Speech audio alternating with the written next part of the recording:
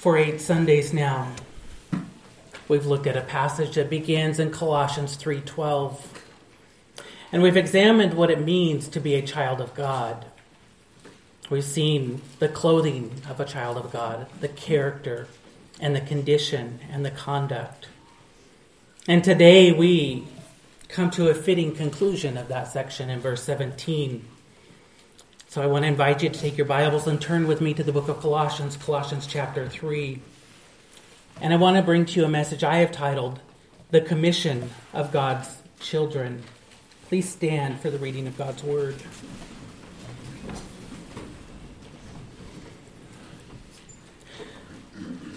Colossians chapter 3, I will begin reading in verse 12.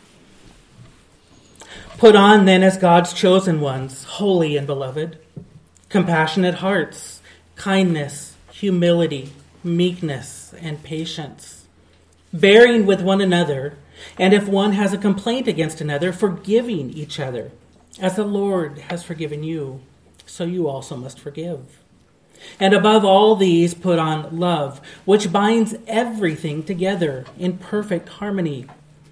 And let the peace of Christ rule in your hearts, to which indeed you were called in one body, and be thankful.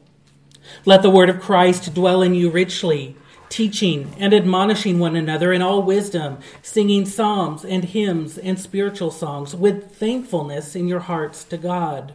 Verse 17, and whatever you do in word or deed, do everything in the name of the Lord Jesus, giving thanks to God the Father through him. Wives, submit to your husbands, as is fitting in the Lord. Husbands, love your wives, and do not be harsh with them. Children, obey your parents in everything, for this pleases the Lord. Fathers, do not provoke your children, lest they become discouraged. Bondservants, obey in everything those who are your earthly masters, not by the way of eye service as people pleasers, but with the sincerity of heart, fearing the Lord. Whatever you do, work heartily, as for the Lord and not for men, knowing that from the Lord you will receive the inheritance as your reward. You are serving the Lord Christ, for the wrongdoer will be paid back for the wrong he has done, and there is no partiality. You may be seated.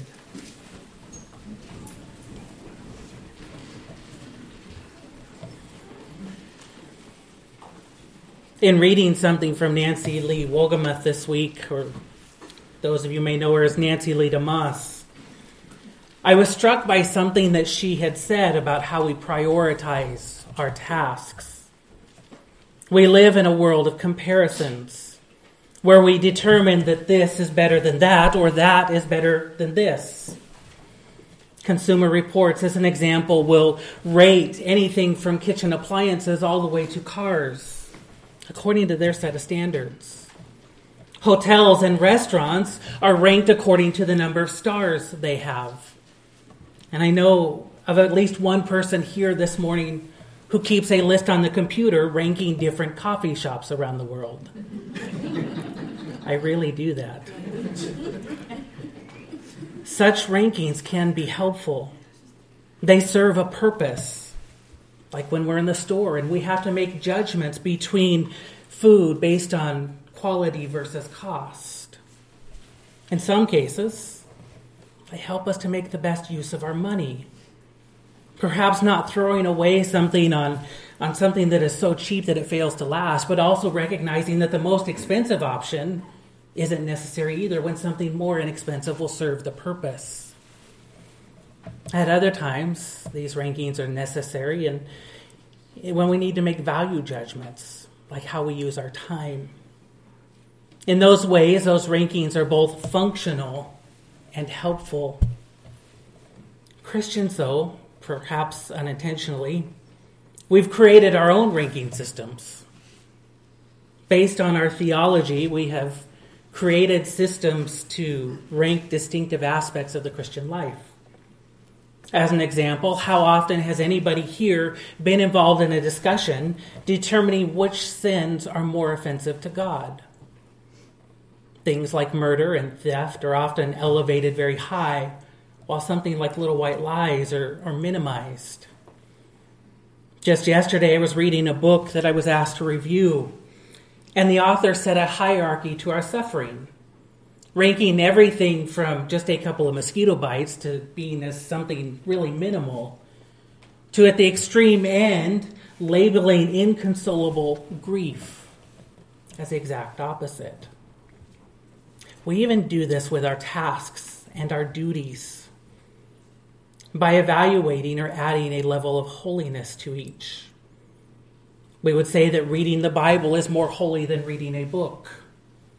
Prayer is more holy than singing a praise song, or some would say a praise song is more holy than prayer. This is not done just with tasks that are associated with worshiping the Lord. It can be done with everyday tasks that are simply just part of living. Having a cup of tea may be more holy than mowing the lawn. Reading a book may be more holy than watching television. And work is more holy than rest. Or if you take my sermon from 3 weeks ago on John 9:4, we could say that busyness is more holy than idleness. I recognize that those examples are absurd and in some cases very extreme. But I have no doubt that as I mentioned them, each of us had a reaction, that indeed each of us was already thinking about how they were ranked. As we come to our text this morning, looking upon the final verse of this particular passage, we see something very crucial. We see a radical verse that transforms our perspective, taking us from a self-focus and pushing us outward to look towards our God. What we'll find actually is the verse is really not that radical at all. We read in Colossians 3:17, "And whatever you do in word or in deed, do everything in the name of the Lord Jesus, giving thanks to God the Father through him." If we take this verse as truth, and we better because it's in the Word of God, it abolishes those ranking systems. We may be right to argue that certain tasks are ordained by God, like prayer, fellowship, communion, baptism. And thus, those things are far more critical to living out our Christian faith than other tasks.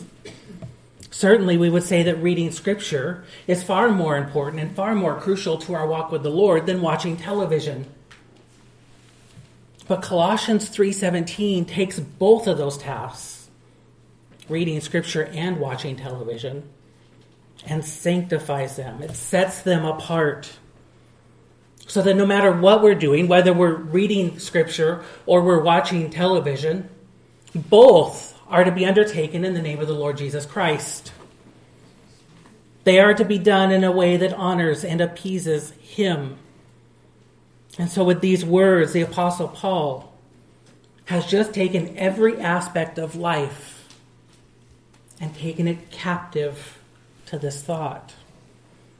From the ordinary to the extraordinary, from the mundane to the magnificent, this verse wraps up every discipline of the Christian life. And it brings it under one single rule. All that a Christian undertakes is done under the activity, authority, and approval of the Lord Jesus Christ. If you know the story of the Lord of the Rings, you know that there were 20 rings, but only one was the center of the story. That one stood above them all. The inscription on that ring reads, "One ring to rule them all, one ring to find them, one ring to bring them all, and in the darkness bind them." This one ring is far more superior, far more powerful than any of those other rings. This one ring controls all the others. In the case of the Christian life, there's not one ring. This is the one rule to rule them all. In this verse, everything in the Christian life is summed up. Even the whole law, to love God and to love others, is summed up in this verse, in Colossians 3:17. All that we do for Christ. All that a Christian undertakes is done, again, under the activity, the authority, and the approval of our Lord. This is a fitting text to end our passage from Colossians 3:12 through verse 17. We have moved from not knowing Christ at all, even all the way back into verse 1, where we're told to put off all these different things and instead put on Christian behavior. We move from that, from repudiating him, to a point of him having loved us and chosen us. We see in verse 12. And now we conclude that everything we do is done in his name. This is fitting for what Paul is trying to accomplish, which is reorient the church in Colossae towards their God.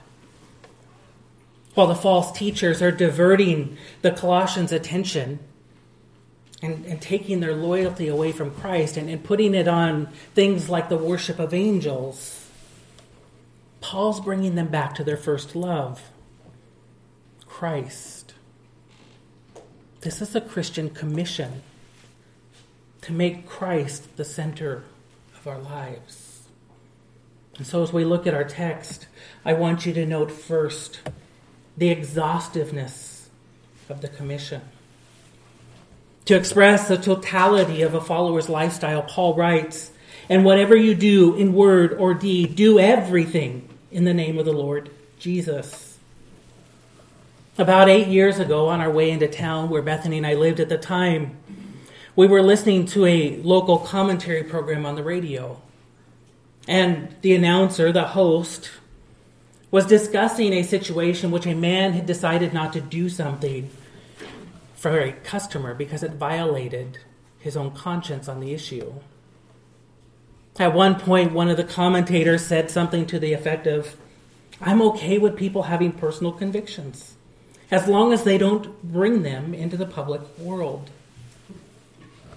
That comment sparked a discussion between the two of us. As you guys laughed, you got what we saw there too. We couldn't understand, why would you believe something if you weren't even going to live it out? What was the purpose? But lest we think that this is a modern mentality only, I want to point out to you that there's nothing new under the sun. What Paul had to contend with in the culture here was the same thing. This was a culture, not necessarily a church, but a culture, the Roman culture of his day, that failed to connect what they believed with how they lived. It's just a product of the culture that he lived in. Many people would claim to be religious, but few would actually put that belief into practice. We see that in the life of Christ. When he finally comes and arrives and begins teaching, essentially saying, "Do not be hearers of the word, but be doers of the word," it creates this conflict. Because he's saying they're not being doers, and now he's calling on them to put it into practice. This also explains the structure of Paul's letters. Every single one of them. He always begins with this explanation of theology. And after having given the theology, then he goes into the application of that theology. He always follows it with an exposition of conduct. We even see that in Colossians. We saw that transition in chapter 3, where in Colossians chapter 1 and chapter 2, Paul outlines theology that is very specific to their own situation and circumstances. And then in verse 3, he begins this exposition of, now here's how you take that theology and put it into practice in your life.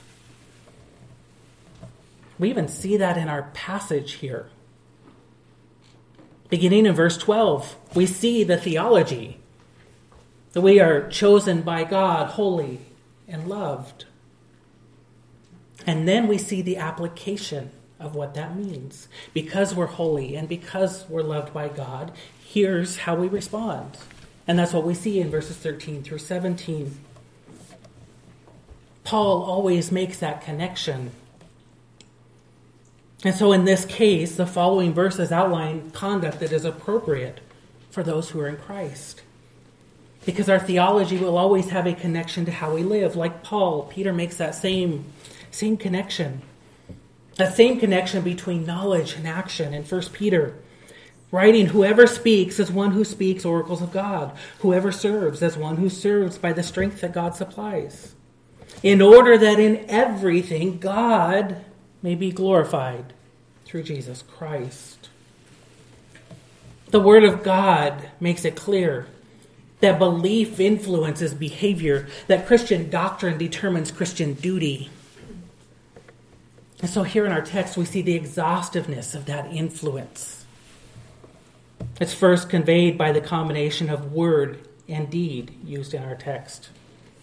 All that we say and do is regarded here.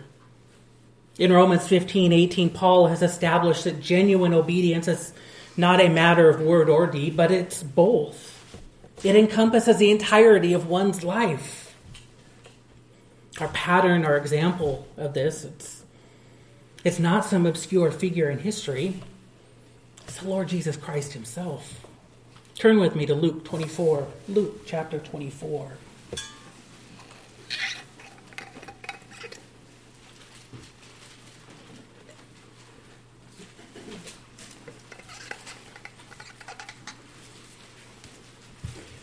In Luke 24, we arrive at the resurrection of Jesus Christ. And there, Joanna and Mary Magdalene and Mary, the mother of Jesus, have gone to the tomb. And after the two dazzling men at the tomb ask, "Why do you seek the living among the dead?" These ladies begin to remember what Christ has taught them, all the things that Christ has said. And so their response is to run off and go report all of this to the disciples. And it is Peter who rises first and finds that indeed the tomb is empty.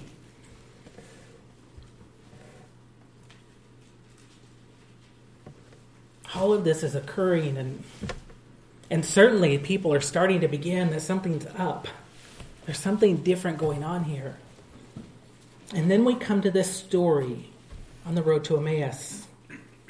Some of them are journeying along. They encounter this stranger. And though it was Jesus, they of course didn't recognize him. And then in verse 17 of Luke 24, we read, "And he said to them, 'What is this conversation that you are holding with each other as you walk?' And they stood still, looking sad. Then one of them, named Cleopas, answered him, 'Are you the only visitor in Jerusalem who does not know the things that have happened here in these days?' And he said, 'What things?' Now look at verse 19. Look at the response and how Jesus is described. And they said to him, 'Concerning Jesus of Nazareth, a man who was a prophet, mighty in deed and word before God and all the people.'" This is a testimony of Christ's life on earth. Not knowing that it was Christ they were speaking to, this is how they describe Christ. That he was mighty in deed and word. He was notable both for what he did and what he said. And then it says specifically, before God and all the people. We know that Jesus acted in the interest of preserving a testimony for the glory of God the Father. The call here for the Colossians and for any believer is to follow that same standard that Christ has already set. And then, as if to prevent any confusion that may be taking place by that phrase, in word and deed, Paul adds clarity and just says, do everything. Everything. There can be no doubt about what this is intended by this verse. There's no loophole for you and I to avoid responsibility. There's no fine print for us to argue. There's no but not in this circumstance, not with this person. Everything included everything. It includes every action, every thought, every sentence. Each is to be brought into submission to this directive. Nothing falls outside the scope of its influence. That's the exhaustive nature of the Christian's commission. All that we can and all that we do, all that we say, should be a testimony to the power and glory of God. Consider the work of Christ, mighty in work and deed. Christ offered himself to the Lord's work, to God the Father's work. And what did he do? What did he accomplish? He made the invisible God visible. That's what believers are asked to do here, is to extend that work, to make the invisible God visible. We have a great problem with the invisibility of God. And it goes all the way back to the Old Testament. It makes it difficult for people to believe. And we see in the Old Testament where Israel's neighbors began to mock her and ridicule her, asking Israel, "Where is your God?" For them, they had their gods. Their gods were physical objects. Of course, they were nothing more than idols, we know. But their gods could be seen and held. And they're accusing Israel of having an intangible God. Today, that invisibility problem takes a different form. We live in a society that has pitted science and God against one another, though they actually complement one another. But because of that supposed dichotomy there, if something's not open to a physical examination, then it's just to be rejected. This issue of invisibility has caused John Stott to ask, how then has God solved the problem of his own invisibility? And then he answers his own question. First, God made himself visible by giving us Christ. Jesus Christ is the visible image of the invisible God. We see that in John 1:18. No one has ever seen God, but God, the only Son, has made him known. Stott goes on to say that that's a wonderful truth. But then most people will say, but that was 2,000 years ago. Is there any way today in which invisible God makes himself visible? And there is. 1 John 4:12. It begins, no one has ever seen God. It's precisely the same introductory statement that we just saw in John 1:18. But then it continues. No one has ever seen God. If we love one another, God abides in us, and his love is perfected in us. Stott summarizes, in other words, the invisible God who once made himself visible in Christ now makes himself visible in Christians if we love one another. It is a breathtaking claim, he says. The local church cannot evangelize, proclaiming the gospel of love, if it is not itself a community of love, because that is how we make God known. The body of Christ is simply continuing the work of Christ to make God known, to reveal who he is in word and deed. One key difference is not being Christ, we're not God, and we need help. But he's even provided that through the work of the Holy Spirit. This regulation of verse 17 is a means to remember that work. This is what we're doing when we employ verse 17 into our lives. We're making the invisible God visible. I shared with you the story of that radio commentator from 8 years ago, but you haven't gotten to hear the rest of the story. Like the ancient culture of Paul's day, this man would have claimed to be religious, but that belief would not have infiltrated his life. And then a few years ago, God started convicting him in this area. And eventually somebody would begin to disciple this man. And the Spirit began to convict him even more, to the point that 4 weeks ago, this man resigned his position at the radio station. A position that he held for 25 years. Prior to that, he was a newscaster on TV. He's been in the same field for his entire life. But he left that position so that he could go teach at a local Christian school, so that he could teach history specifically, but to teach history with the perspective of how they live out their faith. This is an example of God's commission to his children. It influences everything. It gives direction to all that we say, all that we do, and all that we are. This is behavior influenced by belief. Not only is this commission exhaustive in nature, but I want you to note, second, the essence of the commission. The essence of the commission. Notice that the encouragement here isn't merely to do everything, but it says to do everything in the name of the Lord Jesus Christ. The importance of the Christian commission is found in the Christ of the commission. The central aspects, the key motivator for the labor of every believer is their association with Christ. We long for the revelation of his name. We live by the reassurance of his name, and now we labor for the reputation of his name. You can do something in the name of the church or even in the name of the leaders of the church, and nobody will know who you are. And if they did, they probably wouldn't care. All that matters is this Lord Jesus Christ. The most significant association we have is not only our association with fellow Christians and with the church, it is first and foremost with God the Son, Christ. He is the essence of all that we do. And so we act in the name of Christ. One commentator stipulates the name of Jesus unleashes the power of God. His name is above any name. To pray in Jesus' name is to penetrate the heart of God. It is also the litmus test of the authenticity of our prayers.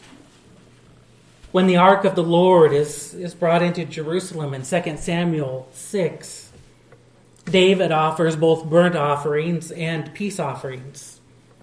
And then he blesses the people.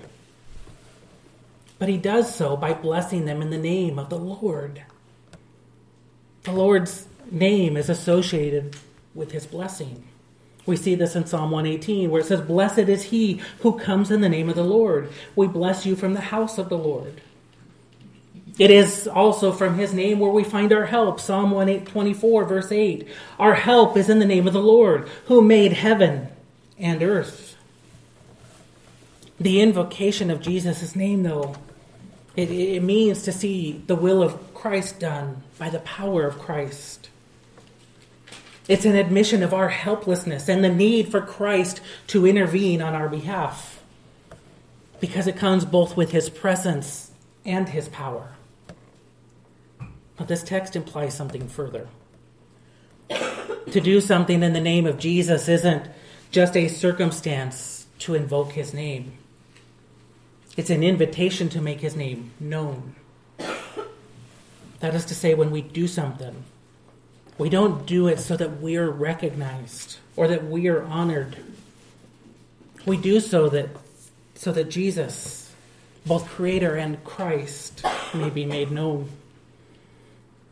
Homer Kent is quick to point out that Jesus' name is not some sort of mantra that we say over and over with hopes that the more we say it, the more powerful it becomes, or the more we say it, the greater blessing we receive.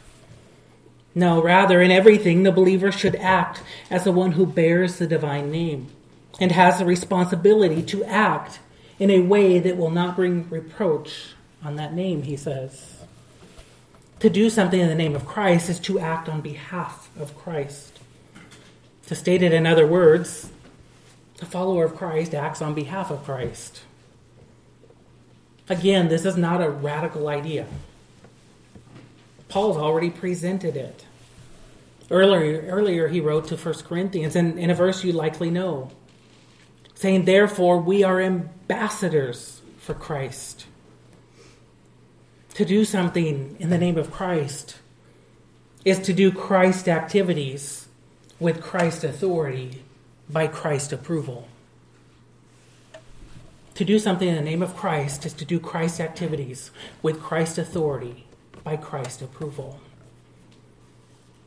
An ambassador only takes action on things that are within his scope of responsibilities.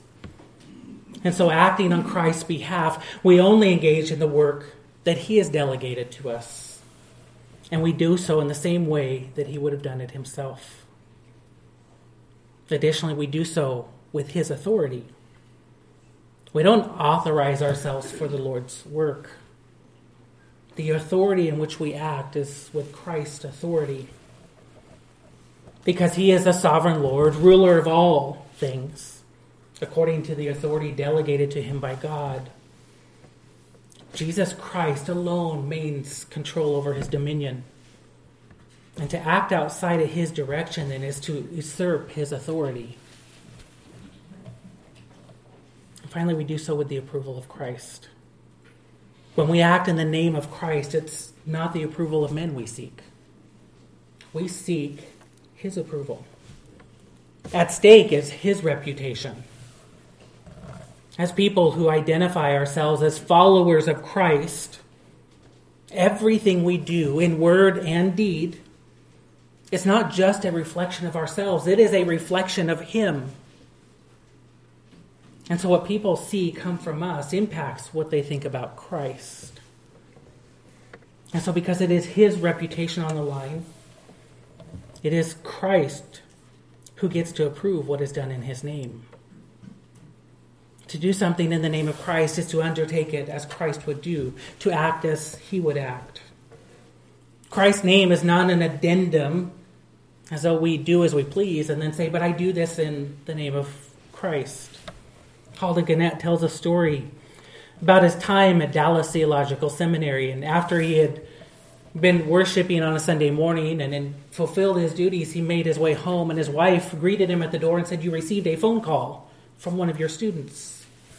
And so after returning that phone call, he showed up at the student's place of residence to find that the student was drunk. The student asked Professor Gannett to drive him across town to his friend's place so that he could pull himself together. On their drive across town, suddenly the student said, "Brother Gannett, I want you to stop and buy me another bottle of beer." The teacher responded, "I cannot buy you a bottle of beer. I will not buy you a bottle of beer." And so the student responded, "In the name of Jesus Christ, I want you to buy me a bottle of beer." We should, of course, recognize that behavior is inconsistent with the name of Christ. To act in his name is a lifestyle guiding everything.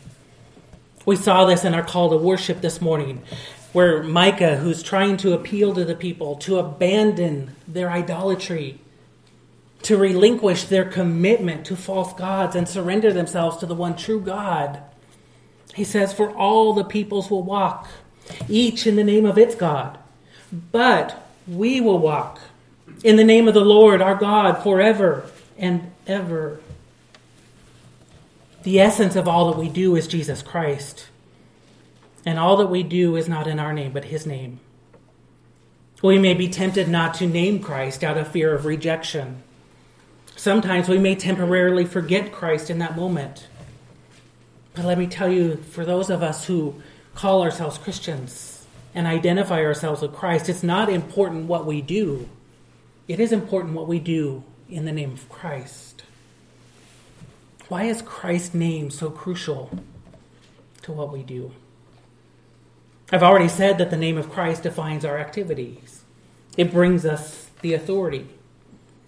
But I want to just very, very quickly mention several aspects, 3 texts, that tell us why his name should be the motivation of what we do. First, Galatians 3:27, it says, "For as many of you as were baptized into the name of Christ have put on Christ." The name of Christ calls us to remember our baptism when we submitted ourselves to the authority of Christ. Notice also John 14:26. It says, "But the Helper, the Holy Spirit, whom the Father will send in my name, he will teach you all things." That should call to recognition 2 things. The first being that it reminds us of the blessing of salvation, because it is at that point that we receive the gift of the Holy Spirit. But it also reminds us of the help that we have in those moments. And finally, the name of Christ reminds us of the power given to us to undertake works in his name. Luke 10:17. It's at this point that the 72 are returning after they'd been sent out to minister. And it says they return with joy. And they say, Lord, even the demons are subject to us in your name. Look at the power behind Christ's name. By invoking the name of Christ, we are reminded that we undertake everything by his authority because we agreed to submit to his authority. We are reminded that we respond because of the blessing of salvation that we received. And we recognize that this working is not our own power, but his. This is the essence of the commission, the name of Jesus Christ. I want you to note finally, as the Lord reveals this commission, we see that it's not without purpose or consequence, but we see the effect of that commission. Notice how the verse ends. Giving thanks to God the Father through him. I'm not going to spend a lot of time here because last week we spent the whole message discussing thankfulness to God, discussing that genuine thankfulness is the mark of a genuine Christian. The natural outflow of being recipients of God's blessing is an attitude of gratitude in our lives. There's a parallel passage, though, that we cited last week, and I want to bring it to your attention again. Ephesians 5:20. This point's reiterated. It says, giving thanks always and for everything to God the Father in the name of the Lord Jesus Christ. Notice how this verse expands what we just read in Colossians. While in Colossians, Paul simply writes giving thanks, look at what we have here in Ephesians. He says, give thanks always. We saw this last week in the citation of 1 Thessalonians 5:18. Understanding that there is no circumstance in our lives that does not warrant thanksgiving from us to our Lord. From comfort to condemnation, from thrill to tribulation, the giving of thanks to God is always appropriate because gratefulness to God is not dependent upon our circumstances. It's dependent upon his character. The result is a child of God who willingly gives thanks. Notice what else this verse says, though, in Ephesians. Giving thanks always and for everything. For everything. As silly as it sounds, there was a point in my life when every day I had to pull out into a busy street. I had to cross that street. And every time I made it across, I simply said, thank you, Lord. I didn't do so because I was thankful for safety, but because the Lord seemed to open the door so that I could cross quickly. And I was grateful for that opportunity, that I didn't have to sit there like other people for long periods. I never had to do that. Well, there was one time when I hit another person. But even that, I didn't have to wait very long because the police were already there. They had witnessed the whole thing. There was one coming around the corner. So I got in the car after the report was written and made my way to pick up my date for senior homecoming. It was a simple thing. And yet we're commanded to give thanks in all circumstances. And so my point is simply that it's a simple action to be cognizant of the Lord's work in our lives. We're thankful in everything because we have much to be thankful for. Our passage in Colossians 3 gives us this. We see a multitude of reasons here for thanksgiving. In the first part of verse 12, we can be thankful for the blessing of salvation. In the second part of verse 12, it's the blessing of sanctification. In verse 13, we have the blessing of reconciliation. Verse 14, the blessing of affection. And verse 15, the blessing of placation. And in verse 16, we have the blessing of appreciation. We are without excuse, not without excuse, as the Lord has provided us with plenty of opportunities to be thankful. I just gave you 7 in those verses alone. We already discussed this concept of giving thanks in general last week when we looked at the second part of verse 15 and through verse 16. So why does Paul mention it again? Why does he bring up giving thanks? He does so now in the context of serving the Lord. So what is that connection? Philippians chapter 2, verse 14 says, "Do all things without grumbling or disputing." Our tendency when it comes to labor is to complain or grumble or question. This is too hard. Why do I have to do this? What is the Lord's purpose here? What we learn from Colossians 3:17 and even Ephesians 5:20 is that really this accomplishes nothing except a protest. Instead, what we see is that the Lord is pleased by the giving of things. Why should we be thankful for serving the Lord? Shouldn't the Lord be thankful to us that we're allowing ourselves to serve the Lord? That would be our mentality if we forget something incredibly crucial. This is an omnipotent God. He does not need us.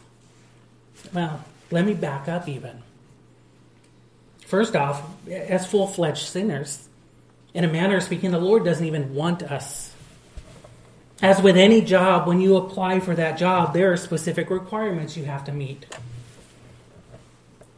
In this case, the Lord's not just sending out anybody. He wants people who have come to him, and he's qualified. We wouldn't send an unbeliever out to go preach the gospel, as an example.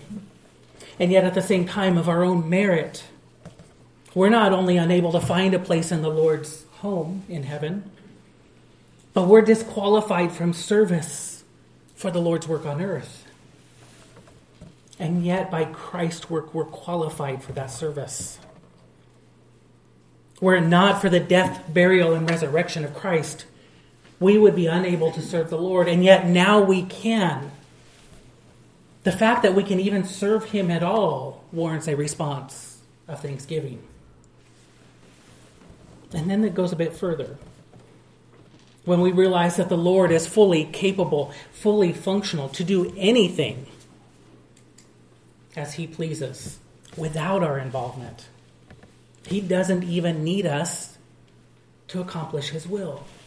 He could do that without us. And yet of his own volition, the Lord chooses to use us in his work. That should cause us to indeed praise the Lord and thank him and say, "Who am I?" As we sang or heard sung earlier. In doing this, the Lord has granted us this privilege of allowing us to partake in blessings that we don't deserve, that we have no right to. We get the blessing of rejoicing with people when they come to saving faith, which wasn't our work, but the work of the Spirit. We rejoice at the blessing of seeing God glorified when sinners are restored to a right relationship with him. And we get the blessing and get to experience joy when lives are transformed, when they're rescued from the severe circumstances of this world. None of this was our work but the Lord's. And yet he has allowed us to take part in that, and we get to receive the blessings associated with that. The willingness of the Lord to involve us in his work, again, warrants thanksgiving. As the Lord commissions us to do everything in his name, the result is thanksgiving. That he indeed commissioned us to do everything in his name. Thanksgiving to God through Christ is the effect of the commission. Colossians 3:17 lays out the commission of every believer to do everything for Christ. That is the essence of what we see in 1 Corinthians 10:31. So whether you eat or drink or whatever you do, do it for the glory of the Lord. If you spent any time with me, you will know that I cite two passages more frequently than any other. The first is Colossians 1:28. And it's there that Paul identifies his own task in ministry, that he labors to present people perfect in Christ. This is the heart of any ministry that we undertake for the Lord. We do so that people may not only find salvation, but sanctification, that they may be ever growing in holiness. The second verse, though, that I cite is the one I just read, 1 Corinthians 10:31. I am convinced that everything hinges on the glory of God, and that everything should be done for the glory of God. This does not mean that we're perfect, nor does it mean that we're the best at everything. But this is a call to excellence. It is a call to steward everything for the sake of his name, for his glory. What we do well for the sake of the Lord. It is exhaustive in nature. Its essence is found in Christ. We do so in his name. And it is expressed by thanksgiving. And so what we do is the work we do is for the person of Christ. We take everything captive on this principle of excellence, so that we may be not so we may be recognized, but so that Christ may be revered. But we should also be encouraged by that point. Because although this call is to excellence, and it seems to place this heavy burden on our shoulders, all that we undertake in the power of Christ. To do something in the name of Christ, to do so in reliance upon him. Never again do we need to be discouraged from undertaking the Lord's work. Because it's not for our reputation, nor is it in our strength. It is by Christ, for Christ, and in Christ. Lloyd Ogilvie sums it up this way. The Christian is one whose style is reflective of the immense resources of God at work in him. His life is punctuated by exclamation point of the amazing interventions of God. He is bold and free, unafraid and courageous, because he knows nothing can separate him from the source of his power. Therefore, he lives an astounding life in which the impossible happens. With the reading and exposition of this verse now, I want you to notice just something very quickly about the movement of our text from Colossians 3:12 through 3:17. We began in June looking at verse 12, and we spent 3 weeks there to see that we're known by God. And then all that followed was a result of that truth. And so in verses 13 through 16, these commands that are to be implemented then show that we know God. And finally in verse 17 here, we end by making God known. Do you see that? In verse 12, we are known by God. Verse 13 through 16, we show we know God. And in verse 17, we make God known. And we make God known by doing everything in the name of his Son, Jesus Christ. And therefore what we do well. Because all that we do is a means to praise him and to please him and to proclaim him. Let's pray.